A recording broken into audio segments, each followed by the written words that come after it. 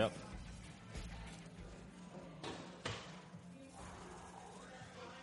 Want your mic? I'm going to need this. There we go. Kind of need that microphone, Melissa. Yeah, it's, amateur hour here tonight. The people need to hear you. It's an important thing. I've got so many important things to say. It might be the last time they ever hear me. Yeah. You guys are not aware. This is Jamie's probably final podcast of the 2018 season. As a little bit later this evening, he will be meeting this right here, folks. It's not going to be good. Challenge. It is better than a barbecue sauce covered T-shirt. This is true. This is true. We're going to get into the details of that in just a little bit, but this is the Frogs War podcast. I'm Jamie Plunkett. I am Melissa Treebwasser. And we are here in the midst of a TCU bye week to chat a little bit about the Horned Frogs and what they've done to this point. And what they haven't done. And what they haven't done. You're absolutely right. They are 3-2. Could be 5-0. Could be 5-0. Could also probably be 1-4. Two winnable games that they lost. A losable game that they won. A couple losable games that they won there, I suppose, if you consider the weather of the SMU game. We're going to talk about all of that in just a moment. But first, I'm going to be doing the one-chip challenge tonight. We've got, like Melissa said, it's right here. It's a lot bigger than I thought it was. I'm just holding the box. It's a lot of chip, folks. And you kind of open this up. It's got a lot of words on the inside, but there's one. Here's the actual chip. But on the inside of the box, I'll hold this up for our Facebook Live people. It says, "Any last words? The Reaper is waiting." So for those of you that don't know, the One Chip Challenge is a challenge that became popular last year, maybe a year and a half ago, where you eat one tortilla chip and it's covered in Carolina Reaper and ghost pepper and chipotle pepper powder, which I don't feel like adds anything when you've already got Carolina Reaper pepper and ghost pepper on there. But Carolina Reaper is the hottest pepper in the world. It rates at about 1.5 million on the Scoville scale. And for some context there, a really hot jalapeno, will get to about 8,000 on the Scoville unit. So this is 1.5 million. We're going to get into all of that at the end of the podcast so that I don't not do the podcast and just sit here weeping. So before I injure myself, Melissa, let's talk about some TCU football injuries. That is an A-plus segue. That's why we keep you around. I even typed it into I typed it into the run sheet and everything. Wow. So obviously there are a couple big injuries to talk about. First and foremost is Shawn Robinson, quarterback. He took a huge hit on the final drive of the game on Saturday night against Iowa State. Was down on the field for several minutes as they worked on his left arm area. It is believed to be a shoulder injury, but we haven't heard much in the way of, a formal confirmation of that. Patterson is notorious for not talking about injuries. And so we don't really know what his status is. On the Monday Big 12 teleconference, Patterson said he hadn't had an MRI yet, so he has not been looked at in that way by a medical team, and so they didn't really have an update. Realistically, though, Melissa, let's do something dangerous and let's speculate a little bit, and let's say that he dislocated his shoulder. Okay. Say he took a hit, his shoulder popped out. They spent some time on the ground popping it back in, and walked him into the locker room. Realistically, what's the timeline for return for something like that? I mean, he'll play against Texas Tech if that's really the case? Yeah, because it's dislocation, as long as they can stabilize it, which nowadays they can do pretty easily by using braces and different things that he can wear underneath his jersey. It's a pain management thing more than anything. And since it's his non-throwing shoulder, it's not unrealistic that he would play against Texas Tech. And knowing him and how he's kind of fought through some injuries all season, I would expect him to do just that as long as there was no potential of him injuring himself further. That's fair. Well, I think that's the best news that TCU fans could hear, I think, regarding his injury, simply because, we had this same conversation with Shawn Robinson and Kenny Hill last year about, we just need to give Shawn a chance to show what he can do. Kenny has his major limitations, blah, blah, blah. And realistically now through 5 games this season, we've heard some of the same things said about Shawn regarding the interceptions, the untimely turnovers, the decision-making on a couple of throws, the accuracy down the field. We're hearing some of these same things. And so a lot of people have already started clamoring for Michael Collins. And the question now becomes, like, was Michael Collins really close enough to being the starter that you can give Sean the time that he needs to get healthy again? Or do you risk hurting him further and putting him back out on the field before he's 100%? Well, I think the interesting thing in all of this, too, you have to make that decision. And I do think that TCU is more apt to not play him if there's a legitimate risk of him injuring himself further. Right. I do think they'll sit him. But the thing that I found most interesting about the way this injury was handled after the game on Saturday was Patterson kind of immediately went to, I'm going to be real upset if he misses some time because I've been asking for them to get Michael Collins into the game more. Yeah. And get him more experience, and that he's obviously made that an important point, but it hasn't happened to this point. And, there have been a lot of discussion on Frogs of War, on Facebook, on Twitter, about how much of that is Gary's call, how much of that is Sonny's call. Is Patterson throwing Sonny under the bus in that instance, or is this just differing ideas? And obviously we're never going to know the answer to those things. But at the end of the day, if Michael Collins does have to go, how many meaningful snaps has he taken this season? None. Really none. None, really. I mean, you look at what happened once Robinson went out, too, at the very end of the game, and you say, oh, okay, so what they did when their starting quarterback got hurt is they put their backup out at wideout, and they direct snapped to Shewo twice and kicked a field goal. Now, that realistically could have been the plan regardless of injuries. Sure. Yeah. Because you just remove your quarterback from the situation, you get a big-bodied running back in there who's good at holding onto the football this season, and you just kick the field goal, you win the game, you get out of there with a win. But there was already some question asking on Twitter about that, even as it was happening Saturday night, like, oh, well, is that a signal of how little they trust Michael Collins? Why didn't they at least let him get in there and just hand the ball off? Like, is there some sort of, bad, like he's incapable of taking a snap even, which I don't think is the case. And so, the questions have already started.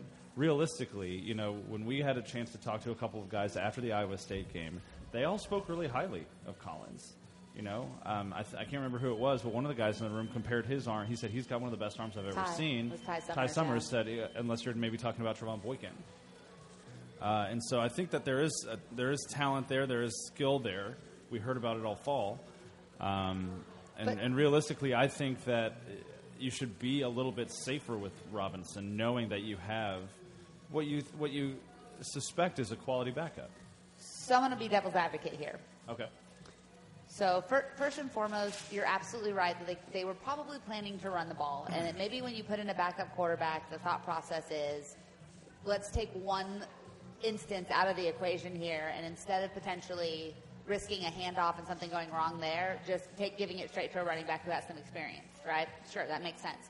Shewu only ran one Wild Frog play this season, or in that game, and has really only run a couple so far this season. True, but it was in the Iowa State game. It was like a 19-yard gain on 3rd and 1. But I'm just right? saying it's not something they've used a lot to this point, and so it was a little bit interesting to make that decision in the biggest moment when he'd only done it once that game. True. So second thing that I would say to that regard as well is if Gary Patterson has made a point of saying that he'd like to see more of Michael Collins, and in the 2 close games that TCU has played, we have not seen more of Michael Collins. Yeah. That speaks volumes in that we're very used to Gary Patterson saying a new quarterback who's in the running to be the starter is being tightly contested by the backup, because we've heard it now for like 7 consecutive years. Yeah. So I'm starting to feel more and more like maybe this wasn't as close a competition. And in the limited things that we've seen Michael Collins, it's obvious that he has some talent, some ability, but it's not like he did anything in that series against Texas that made me go, oh, okay, I feel pretty good about that. And maybe that's the wrong moment to use, but it's really all we have to go on as far as taking snaps at a point in a game where he was being asked to do something productive. And the one good throw opportunity he had, it was 10 yards short. Right into the ground, yeah. So I think you have to be careful with Sean, because at the end of the day, you're looking at a true sophomore who is potentially the future at that position, who has untapped talent. But to say that we can just slide Michael Collins in and things will be the same or better, I don't know that we know that confidently at this point, and I don't know how we could.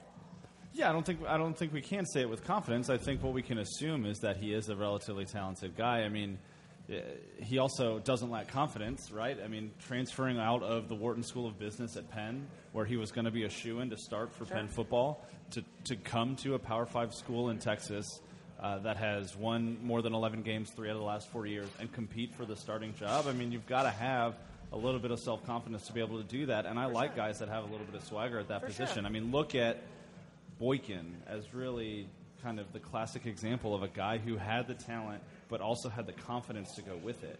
And so I don't hope that we see Michael Collins because Robinson is injured for the long term, but I agree with Patterson. Like, I think seeing more of Michael Collins on the field isn't necessarily going to be a bad thing. I think you have to. I don't think it's going to prevent other injuries.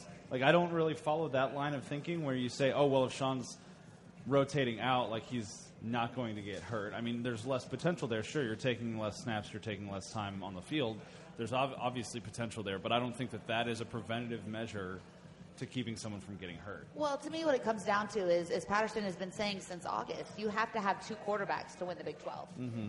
And if you have a running quarterback like Sean Robinson, who does take a lot of big hits, he lays out a lot of big hits as well. Yeah. But a guy like that, there's more of a propensity for him to get injured, and so you have to put Michael Collins in pressure situations to give him an opportunity to rise to the occasion or to find out that he can't. And I think you're right that he does have potential. He does have talent.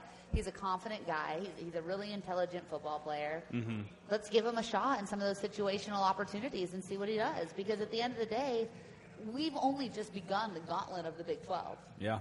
You still have to play Oklahoma State. You still have to play Texas Tech. You still have to play Oklahoma. You still have to play at West Virginia. Yeah. Michael Collins is more than likely going to need to play at some point in a game where there's something on the line, and we haven't had an opportunity to see that yet. Yeah, I mean, and you make a good point there too, because think about last season, or 2 years ago now, I suppose. 3 years ago now. Gosh, that Alamo Bowl was 3 years ago. Yeah. But think about the experience that Bram got in that Oklahoma game. Yeah. That really afforded him that opportunity to go out in the Alamo Bowl and have that first half that was not great and be able to fight through it and persist and get to the second half and lead the greatest comeback in TCU history, sure. Right? So you're not wrong in saying that playing time for a backup is important. I definitely hear that. I also think that, and this goes back to our conversation preseason right before the Southern game about getting guys who are going to be in those big moments the reps that they need to perform well in those big moments, right? Like, how do you make sure that Sean Robinson is ready to go to West Virginia and to play in Morgantown? How do you make sure that he's ready for a top 5 team in Oklahoma to come to town and not to buckle under that pressure? Like we've seen now in consecutive second halves with the Ohio State and the Texas game, pressure maybe getting to him a little bit. Yeah. And so how does that experience push him to play better down the road? I mean, there's just a lot of questions when it comes to the quarterback position, and we'll get into this a little bit later. But at the end of the day, there's more that we don't know than there is that we know. Yeah. And that's going to happen when you have one quarterback who has 6 career starts, and you have one quarterback who has never started a Division I football game and has taken approximately 5 meaningful snaps in one. Yeah. So we're at a point in October where we don't know how good this team can be or how good that position could be or how set we are at that position for the next several years. We just know there's a lot of opportunity for guys to go out and prove themselves and a lot of talent in the room. Yeah, there really is. There's a lot of talent, and that's a good thing when guys start to get injured. One thing that we do know about an injury is something that Patterson was able to talk to on Monday, and that's Kevontae Turpin. Patterson said he was fine, other than... You're already coughing, and you have I looked at the box, and yeah. I started to cough and die. No, but Turpin had a couple of stitches from that big non-targeting hit, which we'll get into in a minute as well. We had a lot of questions about the targeting hit on Twitter and on Facebook today. And for those of you watching live, leave questions below, and we'll answer those too. But he got a couple stitches. He's banged up. He doesn't, as far as we know, have any kind of concussion symptoms or anything like that. Patterson said he was fine, so hopefully he'll be able to come out fully ready to rock against Texas Tech, our next game. We have more people here that want to see this box. It's bigger than I thought it was. No, I'm not going to do it. It's a family-friendly show. It is a family-friendly show.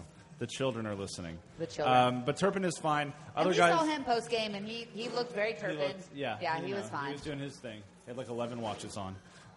You had a couple other guys who missed the Iowa State game as well. Nico Small and Cordell Iwagwu both didn't play.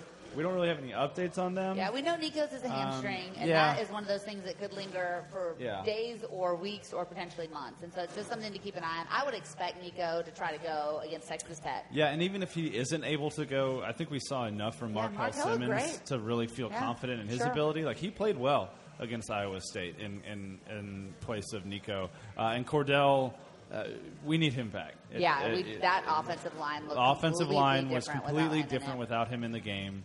He missed a significant portion of the Texas game, too. I think he came out after the first or second offensive series. And the running game went to absolute and the garbage running game when he left. Struggled. The pass protection struggled. And that might have been part of the reason for the stagnant offense in Austin, especially because they were adjusting on the fly. Obviously, with Iowa State, they had a week to prepare and still didn't look that great.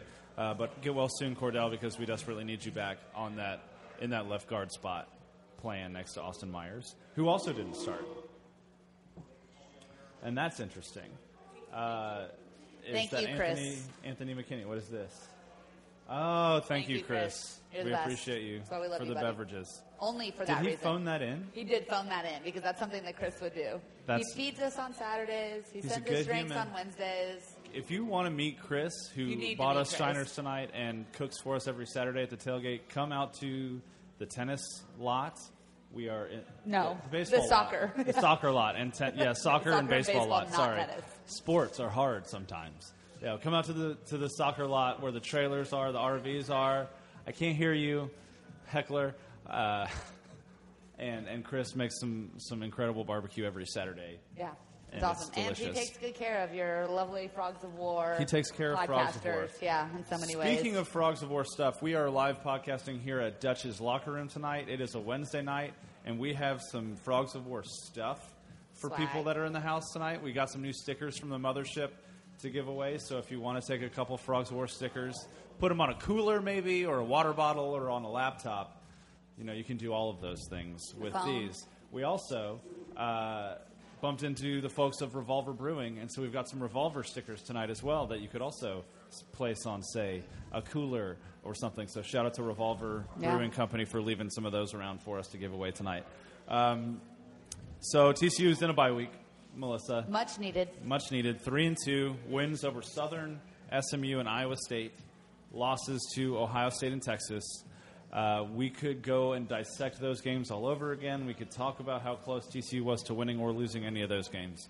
But I think for the purpose of this podcast and for the purpose of this bye week, we should just kind of take a holistic look at this team through 5 games. We have that opportunity. So let's start by talking about the best singular moment of the season thus far. I'm going to go kind of generic, but a little bit off the beaten path in my reasoning here, and that kick sailing through the uprights against Iowa State is one of my favorite moments of the year. And the reason being is we've had a lot of pressure kicks since Jaden Overcom graduated. Yeah. And the results have been about 50-50. We've seen some missed easy ones. We've seen some made tough ones. But watching Jonathan Song very confidently boot what was obviously a short field goal, but with still a pressure than 30 kick, seconds though. to go, a pressure and all of the game on the line. And really, in a lot of ways, I don't think it's an exaggeration to say the season on the line for TCU.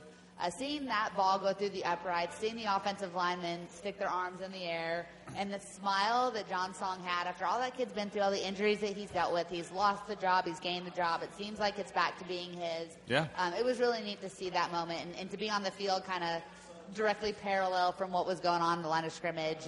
Just his smile was one of relief more than anything probably in that moment. Oh, for sure. But I think that was, if TCU is able to kind of get back on track here and do some things in the next couple of weeks, I think that's going to be one of the signature turning points of the season. And, if it could come down to being the difference. The other side of this is it could come down to being the difference between TCU making a bowl or not. Yeah. And so it's a huge moment, a huge kick, and a really ugly football game. But seeing Jonathan Song's reaction after that ball went through is probably my favorite moment of the year.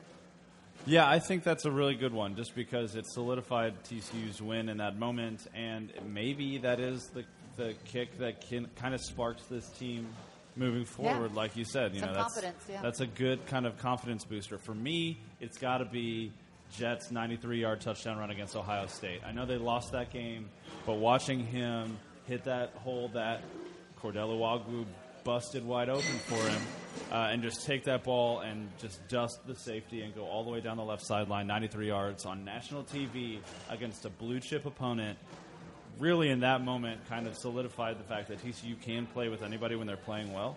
And it also solidified just how awesome of a running back Darius Anderson is. Got some questions about him on Twitter that we'll get to in a little bit as well. But that's my best moment of the season is just DA's 93-yard touchdown run, longest run from scrimmage in TCU history, longest run allowed by a defense in Ohio State's history until this past week against Penn State. Or I guess still, but it's now tied with a 93-yard touchdown pass that Penn State threw this past week against Ohio State. But we've done best moments. Now let's do worst moments. What's your worst moment of the season so far? Mine is the fumble against Texas, the Sean Robinson fumble. TCU had the momentum coming out of the break. They scored that touchdown to take the lead. It looked like they were in control. They're making a great drive down the field.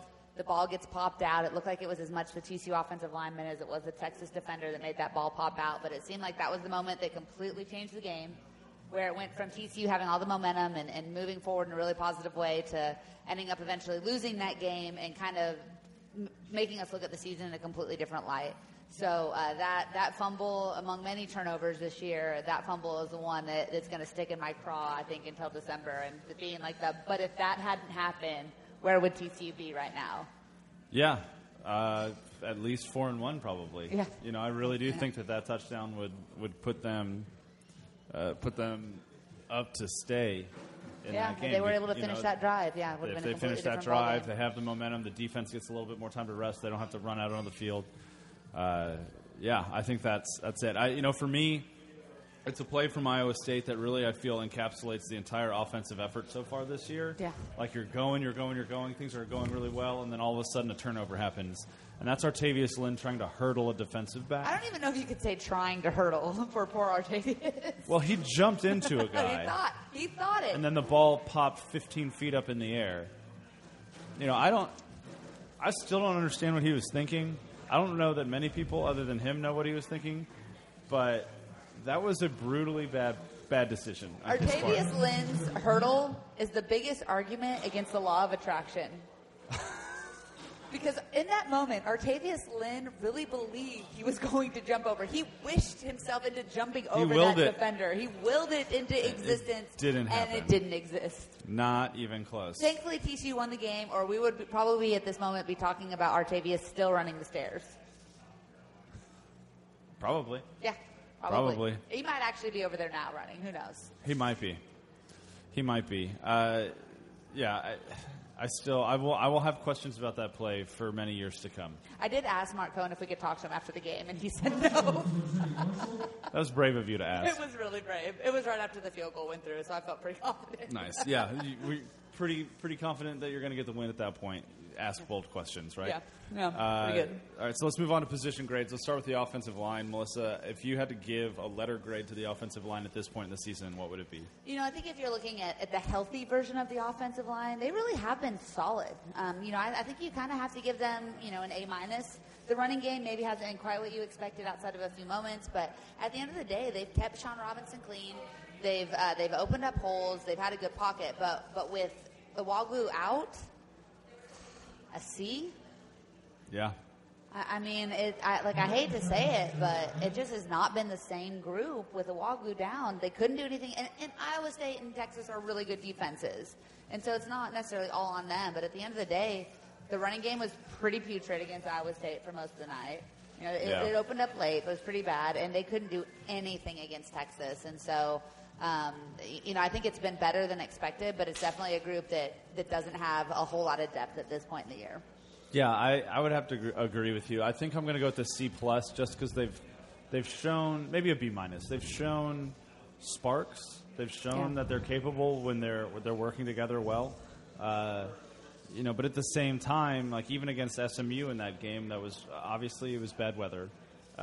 They were not creating a lot of running lanes for either running back. And realistically, 2 now of Sean Robinson's fumbles have come because of bad blocking. Yeah, you know, that's when true. a quarterback drops back to pass and doesn't even have time to set his feet before he's getting hit in the back, then you can only blame that on the quarterback so much. Absolutely. You know, when you've got a guy that comes around the right tackle like he's not even there to hit you square in the chest, the likelihood is that you're going to drop the football. You know, the third fumble, Sean Robinson ran into an offensive lineman who was trying to block for him. So we'll put that one on Sean. But, you know, realistically, like, they just have not gelled yet. Yeah. Part of it is injuries. Part of it is probably the fact that they are rotating guys so frequently, right? Like, you've got Austin Myers and Anthony McKinney, who are basically splitting time at left tackle right now, and you can't expect a guy to get into a rhythm that way. You've got Wes Harris and Chris Gaynor, who are both playing different guard positions at different times, trying to make up for Cordell's injury, but also just trying to figure out who's best suited for right guard. And realistically, like, the only 2 guys that I've seen any consistency from are Lucas Niang and Kelton Hollins. Yeah. Hollins is great, by the way. Hollins has been fantastic. I mean, he's a great leader. You know, he's a great player. You have Niang who's missed like once or twice, including that Iowa State play where Robinson fumbled the ball. But you know, that's 2 out of 5 who you can talk about who have been playing at a consistently above average level. Yeah. More or less just average, and that's not going to be conducive to winning many football games. No, definitely not. Next up, tight ends. We just got done talking about Artavius Lynn. If you take that hurdle out, I think the tight end has been more effective than it has in the last several years. And I know Parker's doing some work for us with his Thursday stat preview, talking about how effective TCU has been when including a tight end in their offensive sets. And so I'm looking forward to reading that. Lynn looks like a talent, and there have been some other guys around him, too, that have stepped up. So I think compared to the last several years, you kind of have to give him a B+. Yeah. An A-. I mean, they're getting passes. They're making themselves open. They're doing a good job blocking and helping out the offensive line. So it's not a position that TCU uses a lot, but I've been happy with what I've seen outside of the hurdle. Yeah, I'd say a B. A solid B. I don't know that they get credit for being limited use guys. I mean, obviously that gives you fewer opportunities to make mistakes. But like we learned on Saturday, that potentially makes a player feel like they have to do more when they do get the ball. Yeah. And we saw the negative effect of that with Artavius Lynn. But let's be real, he's already got 4 receptions on the year. And I think that's more than a tight end has had in TCU's offense in the last 3 years. In a while. So, you know, you've got then a guy who is obviously a little bit more involved because he's got some talent probably. He's had some big first down catches. And you can only hope that he continues to stay involved and continues to do what the game provides him the opportunity to do and stop hurdling defensive stop backs. hurdling people, Yeah, don't hurdle anybody else, please, Artavius. Next up, wide receivers. Melissa, your grade. This is a really confusing group to grade here. I think that there's a lot of talent, but we haven't seen maybe the production that we expected, and part of that probably has to do with the offensive line. Part of that has to do with the turnovers. Part of that has to do with the quarterback. They've been spectacular at moments, but they've also not been spectacular at others. Been a lot of drops, a lot of missed opportunities. I think they're probably at a B overall, but when you compare to the potential of what maybe we expected them to be, maybe slightly lower than that. Jalen Reagor has looked really good at times, but he's definitely had some pretty crucial drops. It's obvious he's a talent, and the best is to come for him. I'd love to see Jalen Austin get more involved. Turpin's been great. Mm-hmm. I mean, he had one real bad drop this year, but otherwise he's been really, really good. I need to see a second receiver. You know, we've talked about, you know, is it going to be Darius Davis? Is it going to be Tevalence Hunt? Is it going to be John Stevens Jr.? One of those guys really needs to step up and be that big target opposite Jalen Reagor, and we just haven't seen it happen. Mm-hmm. Yeah, I agree. So Reagor's got 29 receptions through 5 games this year. He had 28 all of last year for like 405 yards. He's got 359 receiving yards so far and 2 touchdowns. So, yeah, I think Reagor has honestly been about what we've expected him to be. He has had a couple of drops, like you mentioned, especially early in the season. But these last 3 games, he's looked really solid. good. Yeah. He's looked like the number one receiver that we've all anticipated him being. I totally agree about Kevontae Turpin. My big question is, where is Jalen Austin in this offense? I mean, this is a guy who is a senior wide receiver. he's shown nothing but productivity when he's been given the opportunity over the last several years, and he's got 6 catches. Yeah. He's fifth. He should be John Diarf.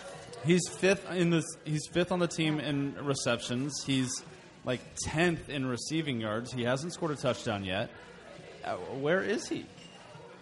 And he's out there. I don't know if the plays aren't being called for him, if Robinson's not finding him, if he's the second or third option. But, yeah, he should be a bigger part of this offense, and there's no reason for him not to become that third down guy that Robinson can lean on. Yeah, I agree. I mean, I sat here before the season started as we were working up for the Southern game, and I said I thought that Jalen Austin was going to have a huge year. Yeah. I thought he was going to get close to 500-600 yards receiving. I thought he was going to be a big key player in this offense. But realistically, in his stead, it has been more of Jerrison Stewart, who has been kind of that third down guy, who has been that short, quick slant guy who's going to get the ball quickly and do something with it in space, similar to Rager and Turpin, even though those guys are bigger downfield threats overall.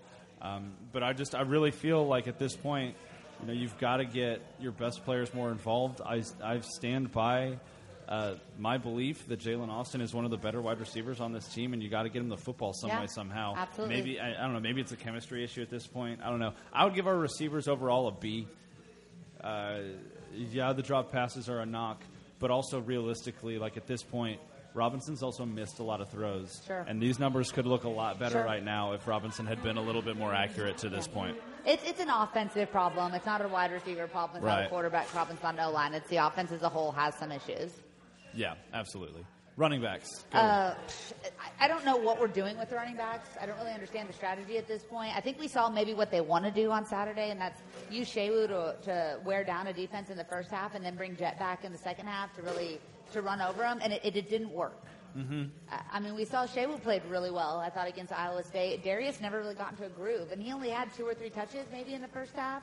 Yeah. And he never really broke free for a big one. I think that they've got to do a better job of managing the touches of those 2 guys. And then also I'd love to see them work in Amari DeMarcado more. Yeah. Or do more jet sweeps. Get Tay Barber the ball more as a running situation. Get Turpin the ball more in a running situation. I think that the running game right now has not gotten into a flow. And I think part of that is because of the offensive line. I mean, when you don't have good blocking up front, it does make the running game more difficult. Would you be surprised, though, Melissa, to learn that Darius Anderson is the leading rusher on this team so far? How much of that is on that 93 yards? He is 54 yards ahead of Shewa. Okay. So they're basically about it. And he's only got 5 fewer carries. Yeah. It does not feel that way at all. No, it doesn't. It doesn't. So Shewa's got 58 carries for 262 yards and a touchdown.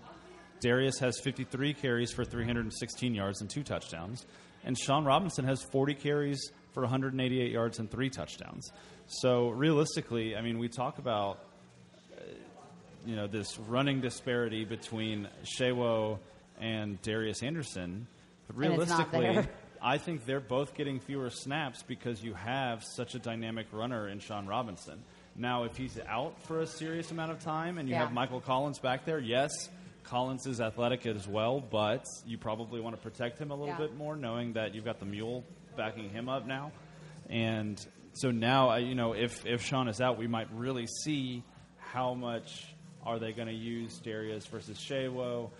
Does that balance change at all with Robinson out of the equation? Well, here's what we know. Sean Robinson has put the ball in the dirt quite a bit. Yeah.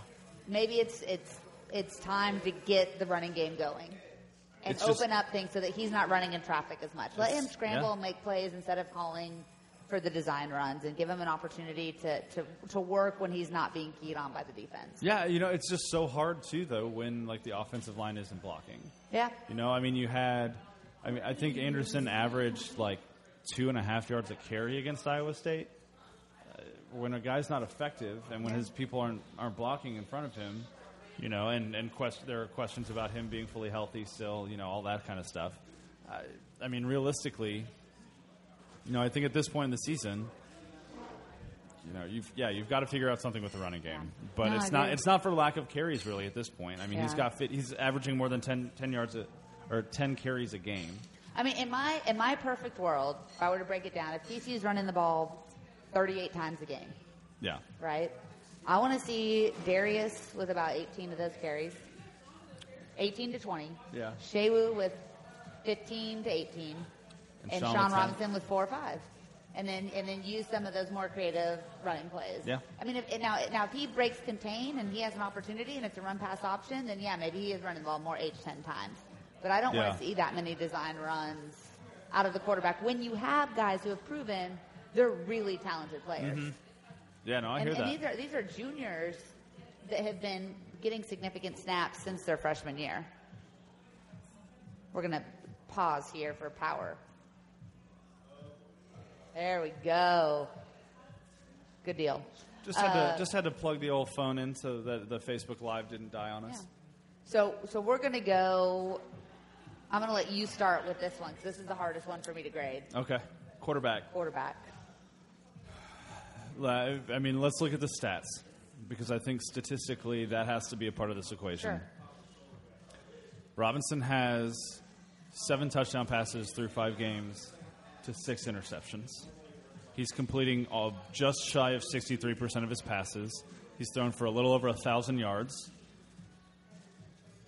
He's run for almost 200 yards already, on 40 carries for 3 touchdowns. So he's responsible for 10 touchdowns. But the turnovers have absolutely been devastating and at devastating moments in games. So my heart wants to give him a B+. I'm going to give him a B- just because those turnovers came at such critical times and they were such momentum killers, especially, the decision to make that throw on the shovel pass against Ohio State. That was probably worst play number 2 for me, right behind Artavius Lynn. I did the Lynn one because it's kind of lighter, it's funnier, and TCU ended up winning that game. Realistically, that's probably the worst play of the season at this point. To make the decision to actually try and shovel past that ball rather than just taking the loss and punting it away. Because at that point, TCU's still leading by 2, and you still have a chance for your defense, which has been playing pretty well to that point, to come out and get a stop. Well, so I'm going to go with a B-. Yeah, and I'm going to stick with you. And I'm more tempted to give him a C, but if you factor in the youth and you factor in, that shovel pass was terrible, but Patterson said after that game that was their call and it was a bad call, and they put him in a really bad position there too. It's really, really hard to negatively evaluate a quarterback after 6 games. It's just tough. It's even harder after 5. Well, but he won last year. That's true. He did have the second. Yeah. And 3 of those 6 games, 2 of them have come in abhorrent weather. Yeah. And, a third of them has come on the national stage, and a fourth of them has come against, Texas in a revamped stadium atmosphere. But at the end of the day, he's just not getting it done, and it doesn't mean that he can't. It just means that he's not there yet. Yeah, I agree. And, I tweeted about that after the Texas game, maybe. Maybe it was the Ohio State game. I can't remember. This idea of Sean Robinson sucks is incredibly premature. It's completely short-sighted. If people bought into Kenny Hill sucks enough to where he didn't play in 2017, we don't win 11 games last year. And I got some pushback on Twitter, but I stand by the idea that young quarterbacks sometimes take time. Not every freshman quarterback is Johnny Manziel. Yeah. Not every sophomore quarterback is Kyler Murray or whatever year he is, junior. But he's transferred 1,000 times, so he's basically a sophomore. He's 30. Not every young quarterback is going to come to the college level and then all of a sudden be like a Heisman candidate. Well, I think it's a little bit of a ridiculous expectation. It is. And Parker and I talked about this last week on the podcast, and that, TCU is not recruiting at the level of Clemson or Alabama or even Texas A&M, who can recruit great quarterbacks. They just can't keep them. Yeah. These are not 5-star finished products that are arriving in Fort Worth. These are guys that have high ceilings but are raw, are very raw. And Sean Robinson, if you watched him play in high school, was about a 50% passer.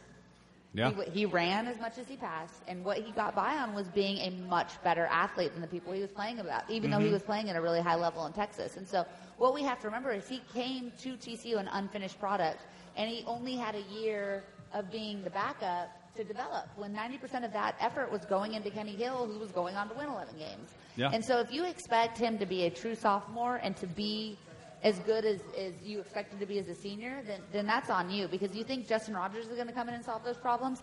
That dude hasn't played in a year and a half. Yeah, he's recovering from an ACL. Yeah, and so he's not going to solve the problem. You think Michael Collins is going to come in and solve the problem? That dude has never played meaningful snaps in a Division I football game. You think he's going to – a guy who was recruited to Penn is going to step foot on a Saturday and all of a sudden be the answer? These guys take time. This is not a 5-star Trevor Lawrence, Jake Browning. It's not one of those types of players. It's a guy with an incredibly high ceiling that needs to be developed, and that's what we're seeing happen. Unfortunately, development hurts. And sometimes, I mean, you know, and realistically, he's not even a Jalen Hurts. He's not a Tua Tagovailoa. Well, he doesn't have that kind of team around him either. And no, right. And so, you know, it is – you take a holistic look at a team, and then all of a sudden you're saying, okay, well, how much of this really is supposed to be on the quarterback, and how much of this is supposed to be on his pass protection? How much of this is supposed to be on his wide receivers not dropping passes? How much of this is supposed to be on an effective running game?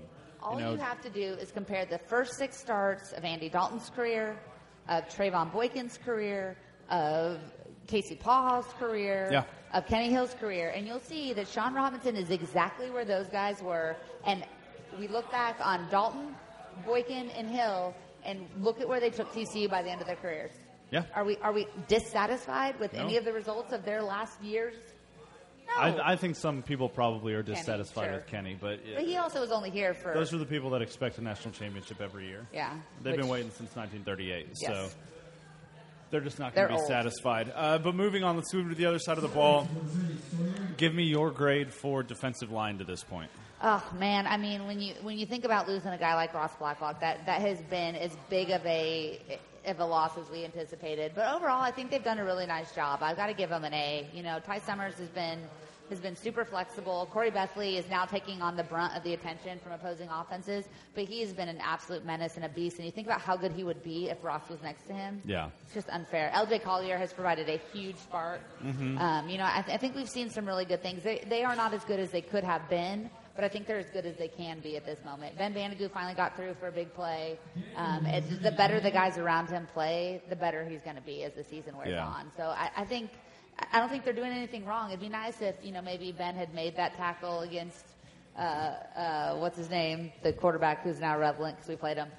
Zeb Nolan. Yes, Zeb, thank you. So, but at the end of the day, they are causing a lot of havoc. They just aren't quite getting there, and I think that will come. Yeah, I think so. You know, I'm going to give them an A-. At some point, you know, you have to understand that you don't have Ross Blacklock anymore, like you said, but other guys have to step up. And there have been times late in games, especially Ohio State and Texas, where the running game really started to wear them down. True. That's true. They started to get moved out of the way. And, you know, we've talked a lot about this defensive line getting bigger, but realistically, they've only gotten bigger on the ones. And the 2s and the 3s are still somewhat undersized, especially at the tackle spot. So, you know, like you mentioned, recruiting a quarterback, the same thing can be said for defensive line. Like, these guys are not coming in as big 5-star guys who are ready just to hit the ground running. There's some development that has to happen. And when you talk about George Ellis and Terrell Cooper.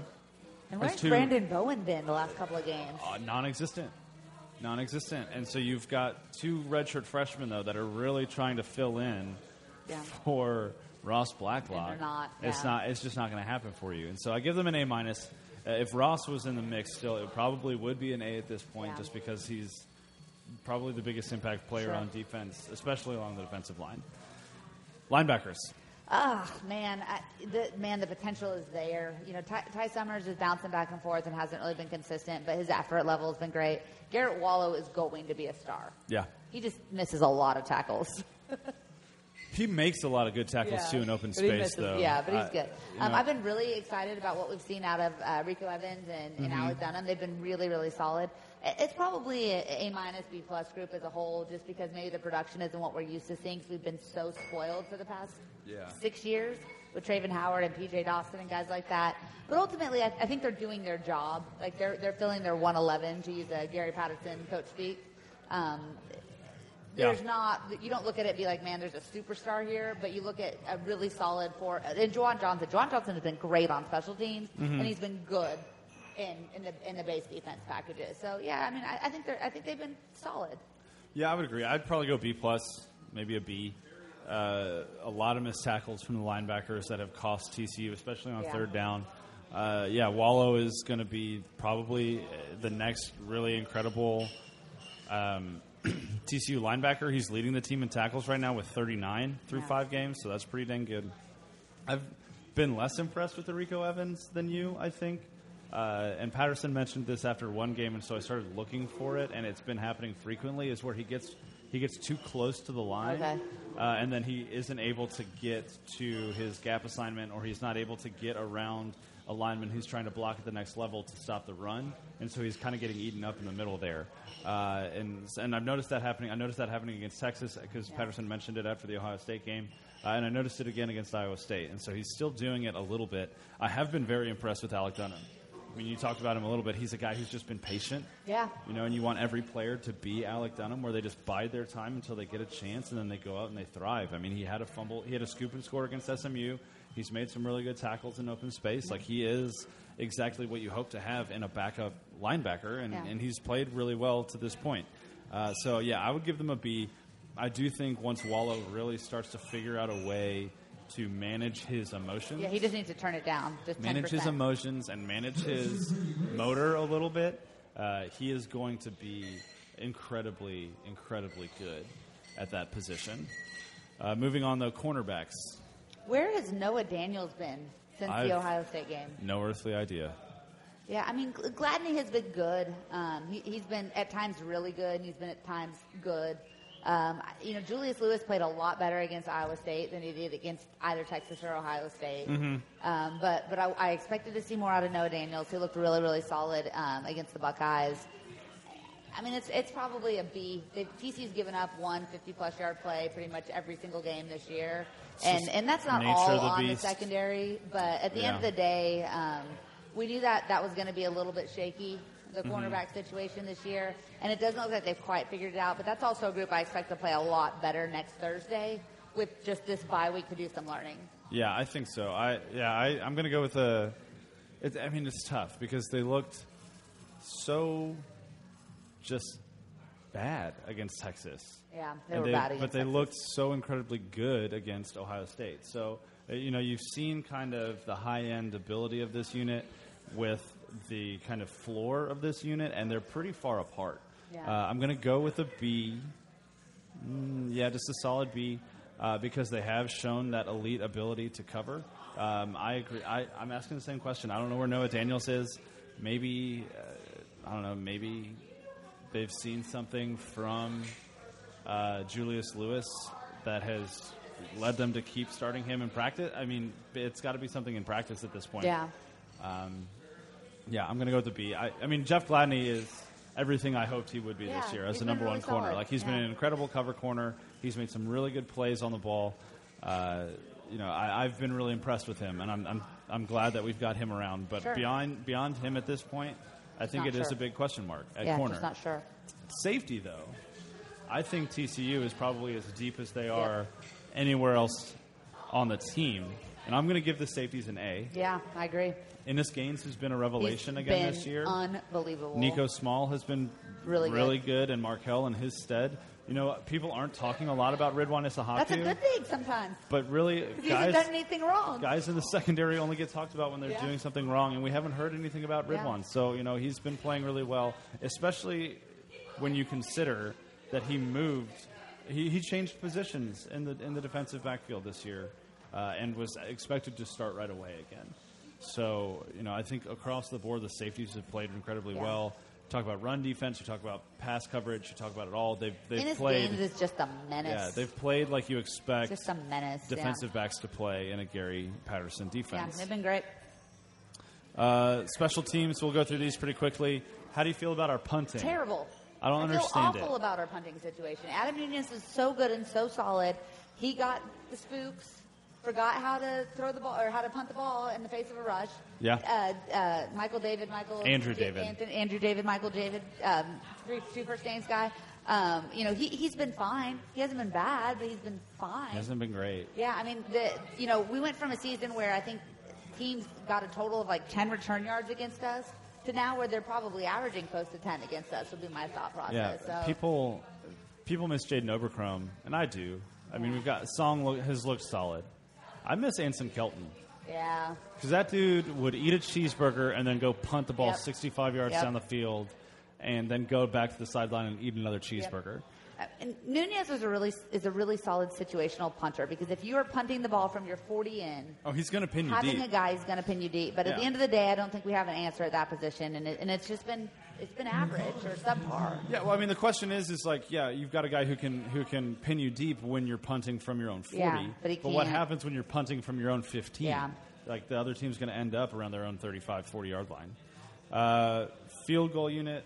I would give Jonathan Song an A at this point just because he's been perfect. Nunez is an unbelievable holder. Nunez has done really well in that regard. The long snapper. Cole Bunce isn't playing anymore. Well, he's kickoff guy still, and he's kicking it through the end zone. True. That's kicking true. it through the end zone. You know, like that whole unit seems to be solidifying, which is really nice. Kick and punt returns.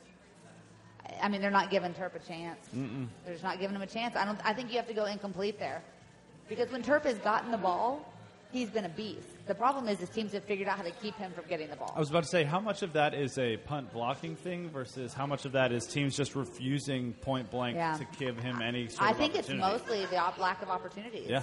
Yeah. So, incomplete. I agree with that. All right, so let's move away from football for a minute because baby. TCU basketball has a top 10 recruiting baby. class right now.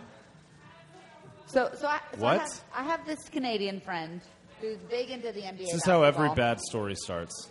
No, he's big into NBA basketball, and he has made a commitment to follow more college basketball. Okay. And he texted me last week, and he says, "You have a visitor, Francisco Farabello, right?" And I was like, I have no idea who he is. He's like, you need to know who he is. So he commits, and so I text him when he commits, and like turns out that this is one of the this is like a diamond in the rough Gary Patterson recruit here. But he will be a 4-star if he's. I think he might be already, but he's going to be a high 4-star by the time that he signs in November or whenever it is. So there's some exciting things happening around TCU basketball. You look at it. I've got a piece that I'm working on that I'll eventually finish, and you see the improvement in the recruiting. Yeah, it's but been right now, astronomical. This is 3 guys that are the number 4 now. 8. No, I thought he was 3. He's the 4th. So they've got P.J. Fuller, who is the number 60 player in the country. He's a 4-star shooting guard. You're right. You're a 3. Francisco Farabello. I can't do math well, but I can do 3. I was looking at this list, and I didn't read the names. I was like, 3 plus they probably haven't updated Farabello yet. I was wrong. It is 3. Farabello, who is rated as a 4-star on 24/7 as the number 87 player in this recruiting class at the point guard spot. And then you've got Deontay Smith, who is another top 100 player, small forward guy. So you've got 3 top 100 recruits. You've got 2 backcourt guys and a front court guy, all of whom are top 100 recruits. You've got Deontay Smith, who is the number 13 player in the state of Florida, which is known for cranking out basketball talent. And you've got 2 guys in Farabello and Fuller who both rank in the top 6 at their respective positions for this recruiting class. Well, and when you look at what's like the transitionary time of this year, you're going to lose Alex Robinson. You've got Jalen Smith will be entering his Jalen. You can do this. Dang it. I totally lost it. You're doing Fisher. great. Jalen Fisher is going to be name. entering his seat. Thank you. Thank you. Okay, perfect. Good. Yeah, he's going to need it. You guys are kind. So we'll just eat him in front of him. If you look at J.B. Dixon isn't only recruiting talent, but he's filling needs annually. Yeah. And if you look at what TCU is going to be able to do this spring in another loaded Big 12 conference, you look at the talent that they have going forward, what they're getting now that we've never seen on this campus is guys that can come in as freshmen and be difference maker. You're starting to look at the guys who are going to be on the NBA's radar from the time they set foot on campus, and that is a brave new world for TCU in any sport. It's almost the opposite of what's going on with TCU football recruiting, where they're getting better talented players, but they're still having to do a little bit of development. Yes. Whereas, like you just said, you've got these freshmen now that can probably be impact players right out of the gate for basketball, and that is a tremendous asset to have when it comes to college basketball, where 1 or 2 guys can really turn a program. Make a difference. Yeah. You've got the Frogs, according to 24/7 Sports, have the number 9 ranked recruiting class in the country, the number 2 recruiting class in the Big 12. Only behind Oklahoma. Behind Oklahoma? Ahead of Kansas. So I'm gonna make a prediction. So let me tell you this. Okay. TCU and Kansas both have 3 commits. They are all 4-star recruits. and TCU's class is currently rated higher. That's PJ Fuller. That is PJ Fuller. PJ Fuller. So I'm gonna say this. I'm gonna call this that we are this spring going to see TCU basketball in the Sweet 16, depending on the matchups. But I'm calling this a Sweet 16 team, and for the next 4 to 5 years, TCU is going to start expecting to be a Sweet 16 team. Oh, Heady times. Yeah, I would love it. I'm telling you right now, it's gonna happen. I would love it. Let's move along, though, because we do have eventually a chip to eat, unfortunately. But TCU soccer beat Texas. I'm kind of interested in soccer for the first time in my life. Yeah, no, but this is a big deal, right? Like, it was Texas's first loss of the year. They were a top 10 ranked team. That was really cool to see. And we dominated them. Yeah. A 1-0 win in soccer is soccer. Dominating. I don't know much about soccer, but I do know that Eric Bell has turned this program around in a really quick way. It's been really awesome. And also, Elin McCall has been an incredible, dominant revelation as a true freshman for TCU volleyball. She has been the Big 12 Conference Rookie of the Week 4 times already this year. She led the league again this week, in kills and points per game, per set. And she is leading TCU to one of its best starts out of the gate that it's had in a long time. They're 10-4. They're 2-1 in conference. You know, they have a big game actually tonight as we're recording against Texas at the Rickle. So hopefully they're doing well right now. Well, and the thing with volleyball is it's not one of those things where 1 or 2 players can immediately turn your program around, but 1 or 2 highly rated recruits can. And Joe Kramer has been quietly building, kind of in the way that Gary Patterson did in the early parts of his tenure. Yeah. And that program is on the verge of a breakout. We're not going to see it this year, I don't think. But if you start looking at next year and the year after with the recruits that she's already brought in and the kids that she has committed, TC volleyball is going to be a powerhouse. Unfortunately, they just happen to play in a conference that's full of powerhouses, including Texas, which is one of the best programs annually in the country. Yeah, absolutely. But she's recruiting at a high enough level to compete. This will be a really good marker, I think, for that team for this sure. season. Let's move around to a couple college football news and notes.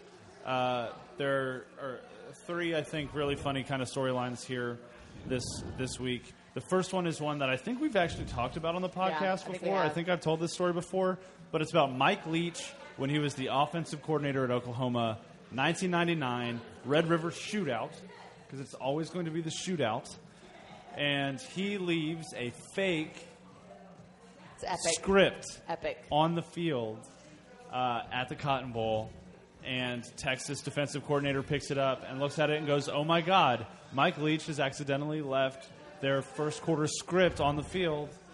We're going to use this to our advantage." You're wrong, Texas, because what Mike Leach jokingly did with Cale Gundy, brother of Mike Gundy, was to make a fake script. So brilliant. To fake script the first few series for Oklahoma and not just like make up random plays, but to make plays that would actually open up the defense for the actual plays that they were going to run. So on the second play of the game, they run a fake screen and roll a guy out to the right, throw a 55-yard touchdown bomb. And they are and in a game where Texas is heavily favored, Oklahoma jumps out to a 17-0 lead. Now, eventually, Texas threw that fake script away. They didn't know what the heck was going on, and they do come back. They won that game 38-28. So, there's a comeback there that doesn't get talked about as much. But this is such a funny story, and Mike Leach goes full Mike Leach in some of these quotes. I want to read you one of these quotes where he was talking about kind of their process for actually coming up with this idea. He says, you kind of start out joking around about it, and then it's like, all right, screw it. Why not? Let's do this. And then we had to think of stuff to put on it. He says, with a fake play call, we wanted to complement it. We would run something that would hopefully attack the space that we created by what they thought the play was going to be. So they sat down, they looked at their actual script, and they said, no, all right, we're gonna run this, but we're going to tell them that we're running this. And hopefully our actual play will be more effective because of it. It's amazing. It's a brilliant it's just a brilliant kind of funny little story that just gives you a little look into the mind of Mike Leach and a mind of the rivalry. The next story, which is a little weird. So Penn State apparently uses helicopters to control rowdy tailgaters. Like, they'll just fly a helicopter over the tailgate and then lower the helicopter and start speaking through a megaphone at these people, just saying, like, you're being too rowdy. I really want to talk about having concerns about tailgating, but all the things that went on there not that long ago. No. So, yeah. Anywho, moving right along. But they've stopped that now. Well, good. Because a helicopter this past weekend flew too close to the ground. And the wind from the blades of the helicopter started blowing tailgate tents all over the place. Amazing. Like knocking things Penn over. State, what are you doing? It sent tents and other things flying. So that's a problem that Penn State has, apparently, that I thought was pretty funny. And the last thing that we needed to touch on before we start making picks and getting into questions is Jimbo and the face mask. Yeah, I have a problem with this. You do have a problem with this? this? I do have a problem with it.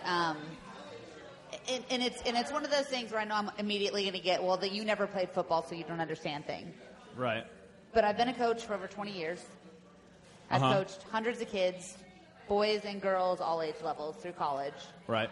I think that we have a problem in football with that toxic masculinity that leads to things like we saw at Maryland. Okay. And I think that we have to get past the point of excusing bad behavior because it's football and it's different, because it's tough and it's football. I understand curtailing a bad behavior. If this player was about to get in a fight, there are ways to redirect him that don't involve grabbing him by the face mask and jerking him around on national television. Yeah. And while I can understand, I coached third and fourth grade boys basketball, and I had a kid get in a fight once on the court. And I literally, the play moved forward. I'll never forget this moment. The play moved forward. The fight was happening in the backcourt. I ran onto the court in my dress pants and dove and split up the fight. And in that moment, I wanted to grab that kid by the jersey and shake him. But I didn't. I did grab him by the jersey, and I held him tight. And I walked him off the court, and I sat him down, and I explained to him why this was never going to happen again and why it was unacceptable and why that behavior is not the way that we're going to represent ourselves. Yeah. It was a fourth grade boy. It's a little different than a college-age man. I would like to see us get away from justifying this testosterone-fueled reaction. Yeah. Because it's football, because domestic abuse, forcing kids to work out to the point to where they die. To me, this all comes together in a very dirty little package and bow, and I think that we're creating bad behaviors and then justifying them because of the sport, and that's why we have so many issues surrounding the game. I hear that. I don't disagree.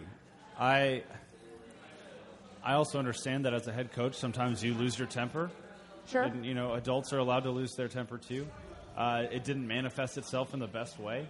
I think he should have apologized for it. But realistically, I think that, yes, it's wrong. Yes, it shouldn't have happened. But let's just move on. I'll say this. I've seen Gary Patterson lose his temper plenty. He's never. I've never seen him touch a player. Yeah, I've never seen him grab a face mask. He is well known as one of the angriest, spittingest coaches in college football, right? Yeah. He has that reputation. I saw him just chew Nico Small out at the Ohio State game. Yeah. But you know what I didn't see him do? Put his hand on him. Yeah. And now he'll get close to you. He'll get close. He'll get an inch away from your face. Talking to him too at those moments, I'm sure. But at the end of the day, I think as an adult, you have every right to lose your temper. You're a parent. I'm not a parent, but I work with kids, and there have been times when I have lost my temper. But my reaction is not to physically grab a kid, because that just is not the way that I want to respond in those situations. And I think that as a head coach of a major program, getting paid $75 million, that's being watched by millions of people every week, you have to be above reproach in that situation. We all lose our temper. Mm-hmm. But Jimbo, be better. Yeah. Be better. I agree. I hear that. I understand where you're coming from, too. I think we can agree to disagree, but not really disagree, but I can see both sides of it. I wish he would have been better. Let's move on to making some picks, because we've got a chip to eat, and we've got some patient people that are watching on the Facebook Live, and some patient people that are here at Dutch's locker room. hanging out with us tonight for the Frogs War podcast live at Dutch's Locker Room. So let's do this. Melissa, quick hits. Texas, Oklahoma, Red River Shootout, 11 o'clock on Fox this Saturday. Who you got? I hate it so much. Texas is winning this football game. There's no way. There's no way. They're too high. They're too... Texas has only won this game in recent history when they have not been expected to, and a lot of people are expecting them to. So give me Oklahoma. Okay. Give me Oklahoma. Let's see. The line is Oklahoma by 8. I think that the Sooners cover. All right. I'll take Texas in the points. I think the Sooners cover. Moving on, Kansas goes to Morgantown. The line cannot be high enough for this football game. West Virginia by 4 touchdowns. Seems about right. I'll take the ears and the points. So a couple of weeks ago, I put a poll out in the field. You were Do right. you think Kansas right. will lose out after that Rutgers win? Or after the Central Michigan win? Or will they win 2 or more games? Most people said win 2 or more games. Yep. I would like to say that as someone in the minority on this issue, that I was right. Jamie was right. Jamie was right. Iowa State goes to Oklahoma State.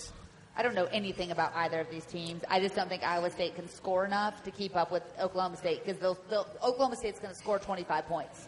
Yeah, I don't know that Iowa State at can. least. Yeah, I don't know. give me the Cowboys. Yeah, I don't think Oklahoma State covers just because Iowa State tends to play Big 12 people close these last several years, and the line is it's 10.5. But give me Iowa State in the points, but give me Oklahoma to win that game outright. Kansas goes to Baylor. Kansas State goes to Baylor. That's a crappy game. It's bad. Yeah, Bill Snyder's mad, which I love. Dean had a great little bit about Bill Snyder being angry and his Beyond the Fort. I'm going to take Baylor just because I think they have a quarterback and Kansas State doesn't have one. Hey, but shout out to Matthew McCrane, former Kansas State kicker, made the game-winning field goal for the Oakland Raiders against Baker Mayfield and the Browns last weekend. Husband of one of my former students, so way to go, Matthew. There you go. Very cool. Very cool. Some other big games that are happening Also, around. I'm old enough that my former students have gotten married, so that's where we're at in life. It's good. It's all good. Yeah. Welcome to the club. We're good. We've got a couple other big games that are happening around the country. First, you've got quarterback questions now at Clemson with Kelly Bryant transferring and Trevor Lawrence hurt. And they've got a Wake Forest team that's not awful. Yeah, but not bad. They have to go to Wake Forest. Trevor Lawrence looks like he's going to play. He said it was more of a neck issue than a head issue, so Yeah. give me Clemson. But that's going to be something to watch. Give me all season. Clemson, too. They really, really struggled last week with Boston. No. Who did Clemson almost lose to? Syracuse. Syracuse. But Syracuse is a really good football team. That's Syracuse a legitimately good football team. Syracuse looks pretty good. But Clemson struggled more than they probably should have. You've got Yeah. LSU going to Why is Florida Gainesville. ranked? Florida wins a game, and all of a sudden, like, oh, yeah, they're good again. Now, Florida's garbage. Give me the Tigers. Yeah, Tigers are going to win that game. You've got a really bad Florida State team visiting a really good Miami. Yeah, Miami's program. finally picked Miami's it up. gonna They've roll. bounced back well. ESPN or Fox is trying to hype up Indiana against Ohio State. Nope. So there's that.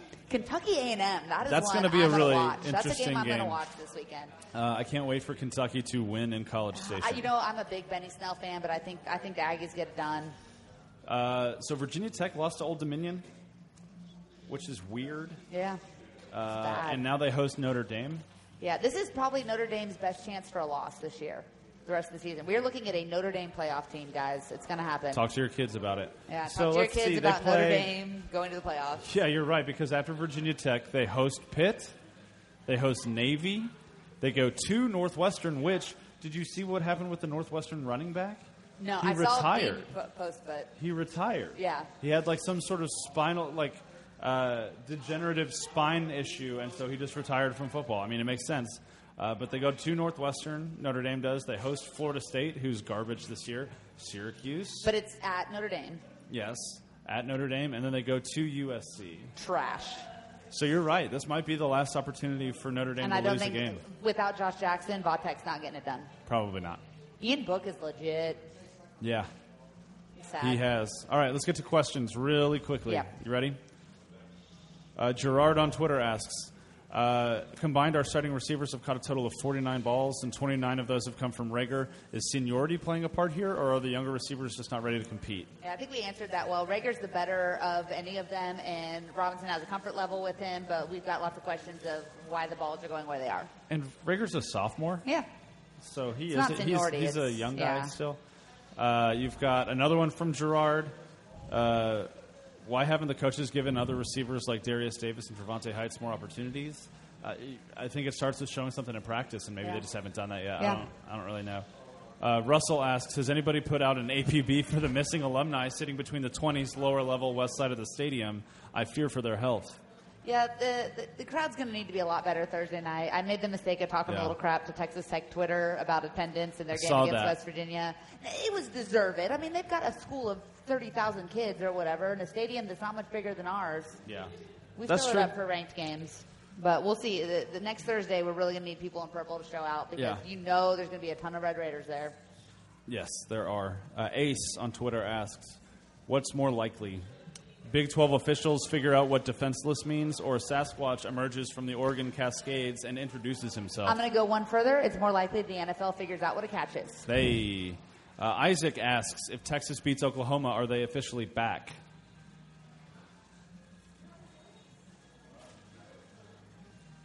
They're back. If they beat Oklahoma, they're back. Dang it. I hate that, but they are. They're not going to beat Oklahoma, so no, they're not back. You want to bet a chip on it? Hang on. Developing story. We have a Sooner fan who might be willing to do a one-chip challenge bet on the UT-OU game this Start the this coming GoFundMe. Saturday. Our best friends in the blogosphere over at Wide Right Natty Light ask, why does Gary Patterson refuse to respond to accusations that he's a lizard person? When does a superhero ever reveal that they're a superhero, Levi? They don't. Also, Levi hung out with us last week. He was real happy before the game. Less happy after, but good dude. If you're not following Wide Right Natty Light, give him some love. You need to. TCU Frog Fanatic asks, why did we punt at Texas? Gary Patterson plays to win the game. Yep. Derek asks, how effective are our bubble screens this year compared to past years? Seems like we're losing a lot on the wide receiver blocking battles this year, and it's a less effective weapon. Same with slants. And then he's got a couple other questions, too, but let's start with the bubble screens. I think that they are as effective. I think that tempo coupled with those screens has been really effective early in games, but they get away from it. Yep, I completely agree. Are the offensive and defensive lines playing at the level that we should expect or something different? I think the defensive line without Ross Blacklock is playing at the level that we should expect, and I think we should expect more from the O-line at this point. Yep, I agree. And how do we get our swag back to stay and win out? You got If you beat Texas Tech at home on Thursday night, that starts to build a lot of positive momentum. Are we going to win out? No, I don't think so. Either. At Morgantown, even if you get Oklahoma somehow, at Morgantown is going to be a really tough game in November. But if you can get some confidence for a young team and you can win the games you're supposed to win, beat Texas Tech, beat Oklahoma State at home, beat Baylor, beat Kansas State, you're looking at 4 more wins. I could live with a 7 or 8 win TCU football team this year. I hope they get to 8. Yeah, 8. I feel really good about 8. Even if Sean Robinson, this is Bakai from the website, even if Sean Robinson is healthy, should we see more of Michael Collins? I mean, Gary wants to see more Michael Collins. I would rather keep the guy in that's going to win football games, whoever that ends up being. We're getting hammered on Twitter right now from the people that are present Oh, God. for not eating this chip yet. One chip. Let's see. We'll skip some of these questions, I suppose, so we can get into this chip thing. Hey. So let's see here. Mountain Man Jim, who is the one who bought this chip for us and had it shipped from North Carolina. So thank you, Mountain Man Jim, I guess. Mountain Man Jim asks, what's the more depressing Waco fire? The TCU campus burning down or the current state of Baylor? But would you rather be in Waco, though? Yeah, I mean, for us, thank So, you. So maybe it's not depressing that TCU burned down at all. I think we're going to find out a lot more this spring about Baylor, but lack of institutional control. Yeah. We could be seeing some serious NCAA penalties coming down on that program, which means we could also see Matt Rule leave for the NFL this year. Another question from Mountain Man Jim. Who has Hulk-like fire on the football team and who has Thor-like fire I don't on the football Marvel. team? I'm so sorry, this is Jim. Thor Ragnarok reference where Hulk looks at Thor and says, Hulk-like raging fire, Thor-like smoldering fire. All I know is Thor's pretty smoldering. That gift. Okay, moving right along.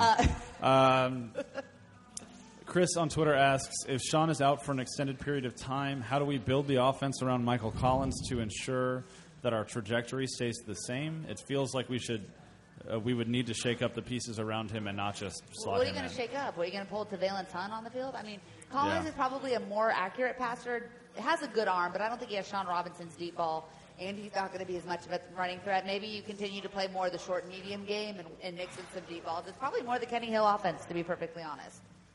Yeah. Okay. It's time. It's time.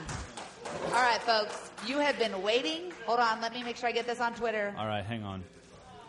All right, folks. So we're Can gonna someone live stream this? we're gonna keep the live stream on for this podcast, listeners. We're gonna eat this chip and then try to do the outro and turn off the podcast so that I can die in peace. Oh man, there are people that are so close. My heart is beating so fast. Okay. Does anybody have like a paper towel or something that I can pick this up with? Just hand me the paper towel. Okay.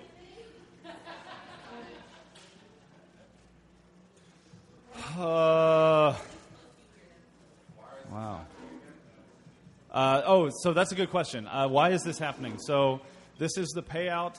It's not really a bet that I made, but it was a proclamation that I made during the 2017 football season as TCU went to Norman to play Oklahoma in their regular season game.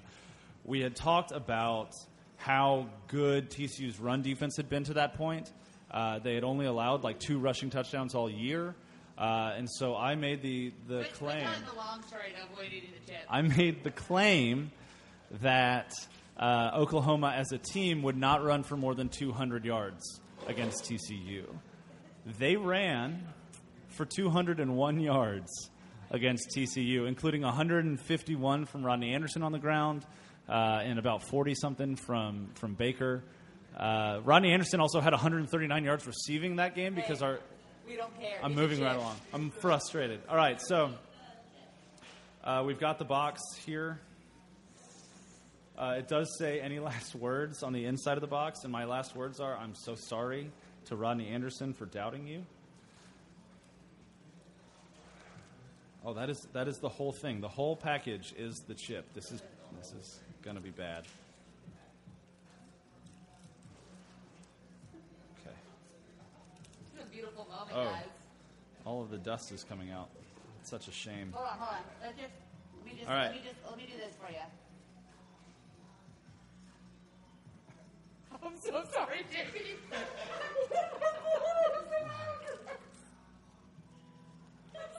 Don't drink the beer. That's worse. That's got too much water in there.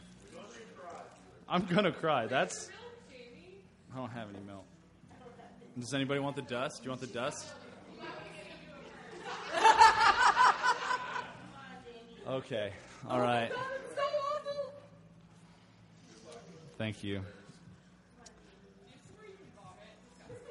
There's a door right there. If you vomit, it's going to be more painful, buddy. Yeah, that's not going to be great. Okay. You have 2 children. How do you want to say goodbye to I them? love you. I'm sorry that you're going to grow up without me. Okay. So where should I'm trying to figure out the best way to, like, pick it up. Don't touch it. Use that. No, not the whole thing. God. Oh, you got to eat it fast. Like so I've spent a lot of time today and yesterday watching YouTube videos of this happening. And I've decided that eating it as fast as you can will do better for you. This is going to be awful.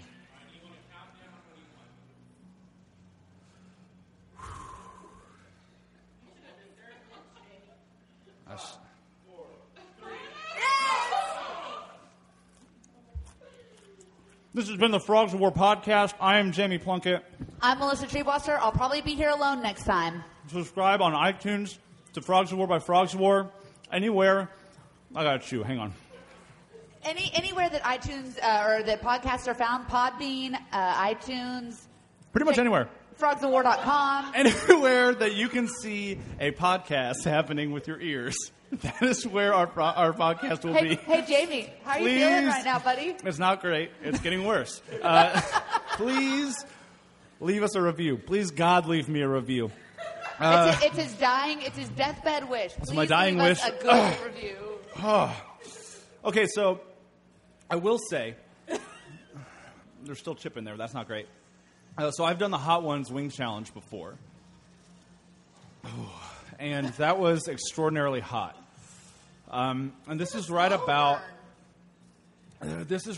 with the second hottest wing, which was Mad Dog 357. It's not great. I'm starting to sweat. Don't touch your eyes.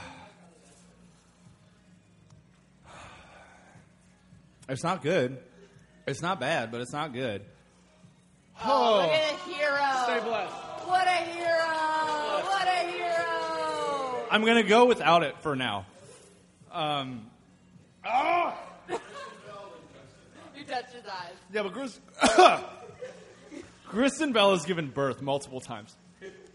I'm going to go without it for now, 20 seconds later.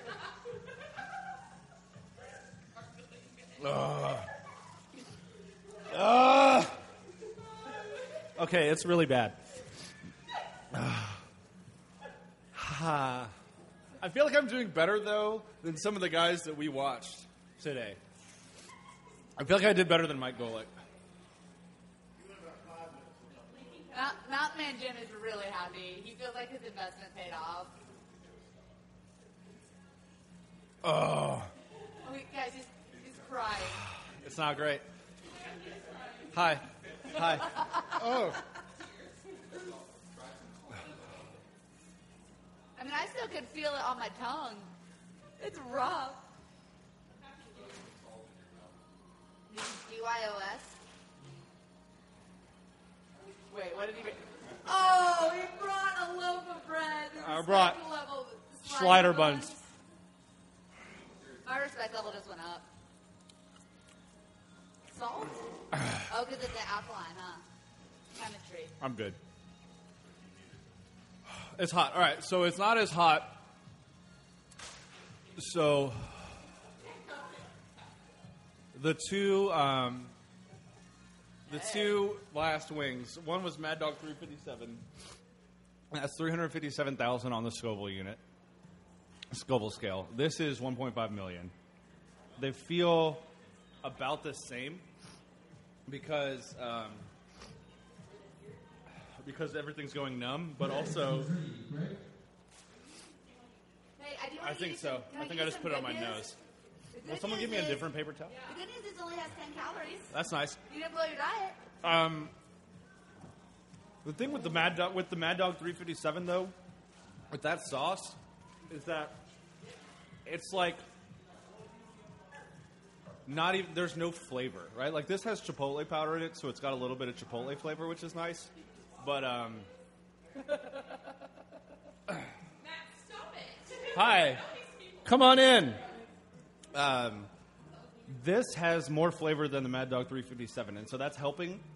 The hottest sauce that we did that day was the Last Dab, which is 3.3 million on the Scoville. So it's a little bit more than twice as hot, theoretically, as this. But it also had like a mango flavor to it. And so it was really actually quite delicious. This, like it's still, I think I built it up in my head. Like it's hot. It's really hot. But it's not as bad as I thought it would be. I am a little weepy though. On that note, this has been the Frogs of War podcast. I'm Mr. Treebwasser. I am Jamie Plunkett. Of Jamie Plunkett. I'm still standing. Oh, that last bit of milk did it. It's not even bad anymore. We'll see y'all next month. Next week. here. Next month. Week. Dutch's Locker Room. Next week, previewing TCU Texas Tech. Go Frogs. Go